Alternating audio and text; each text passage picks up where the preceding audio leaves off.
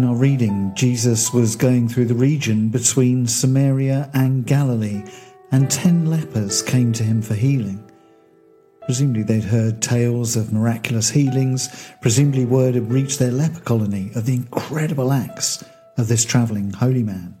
So why wouldn't they want to go and see for themselves?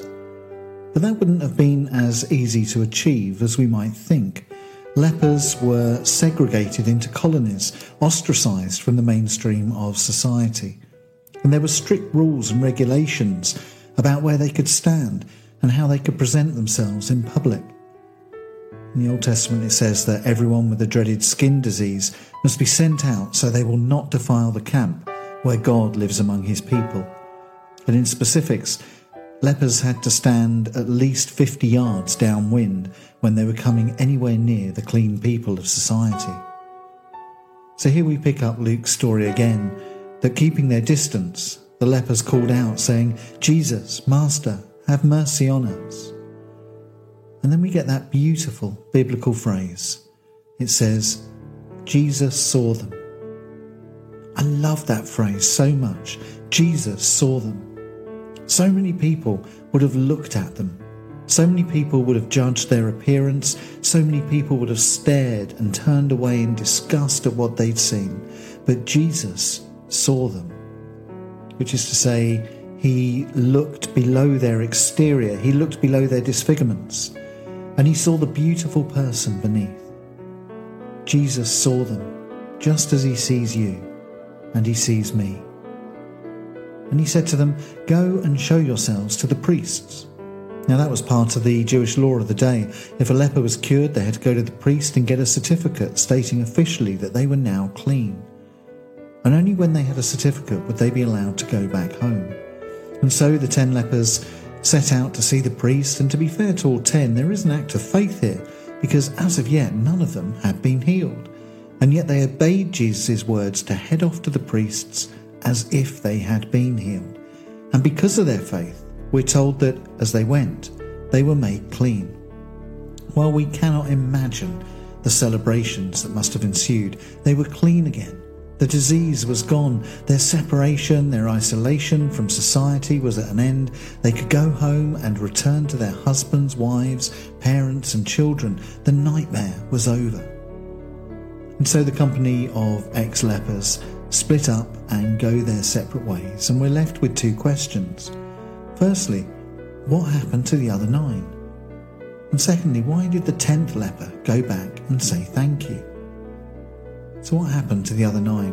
Well, there's no reason to believe that the 9 lepers who didn't go back to Jesus were just rude and ungrateful. Of course they would have been grateful. Of course they would have felt indebted to Jesus. He transformed their lives and he restored them to wholeness. So rather than standing in judgment over those 9 and harbouring a thought in our hearts that they were ungrateful, perhaps we need to show them a bit of grace. It's a bit like Christmas morning when you have small children.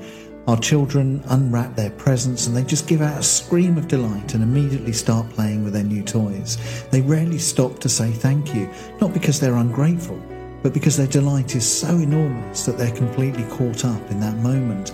And our delight is not in receiving their thanks, but in watching the pleasure they get from their new toys. Well, we can't underestimate the joy and delight that the lepers would have felt at having been healed. Their lives would have been transformed. They'd have been able to see their children again and be hugged and kissed by their loved ones. So perhaps in the sheer moment of wonder and delight, they were so caught up in their transformed world that they simply didn't think of coming back to say thank you to Jesus. But what about the one leper who returned? Why did he come back? Well, we have a very graphic and beautiful description of his return to Jesus. Think about the phrases used about his return. He praised God with a loud voice. Previously, he'd been silenced by the shame of his disease. It says he prostrated himself at Jesus' feet. Well, previously, he had to stand 50 yards downwind. It says he thanked Jesus, and previously he wouldn't have had any social contact at all. So why did the leper return to Jesus? Well, I think if you're truly grateful to someone, you will want to build a relationship with them. And so the ex-leper returns to his healer, not just to utter the words, "thank you," but to form a relationship with him. And the nature of that relationship is shown in his body language. Praising God, prostrating himself, thanking Jesus. The relationship was one of utter dependence. What the ex-leper desired more than anything else was a deep intimacy with Jesus, through which he could show his love and respect for God.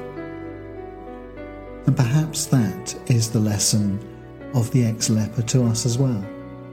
The calling of the Christian life is actually a seeking after deep intimacy with Jesus.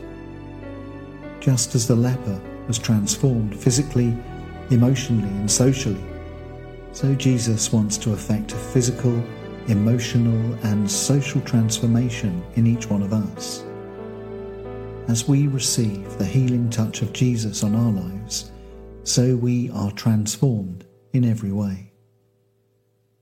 So perhaps today, if we come to Jesus and proclaim with the 10, "Jesus, Master, have mercy on us," then we too will receive the healing we need.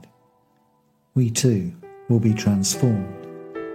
And then we too will live out the rest of our lives in a state of gratitude that will transform how we are in our bodies, our minds, and our spirits.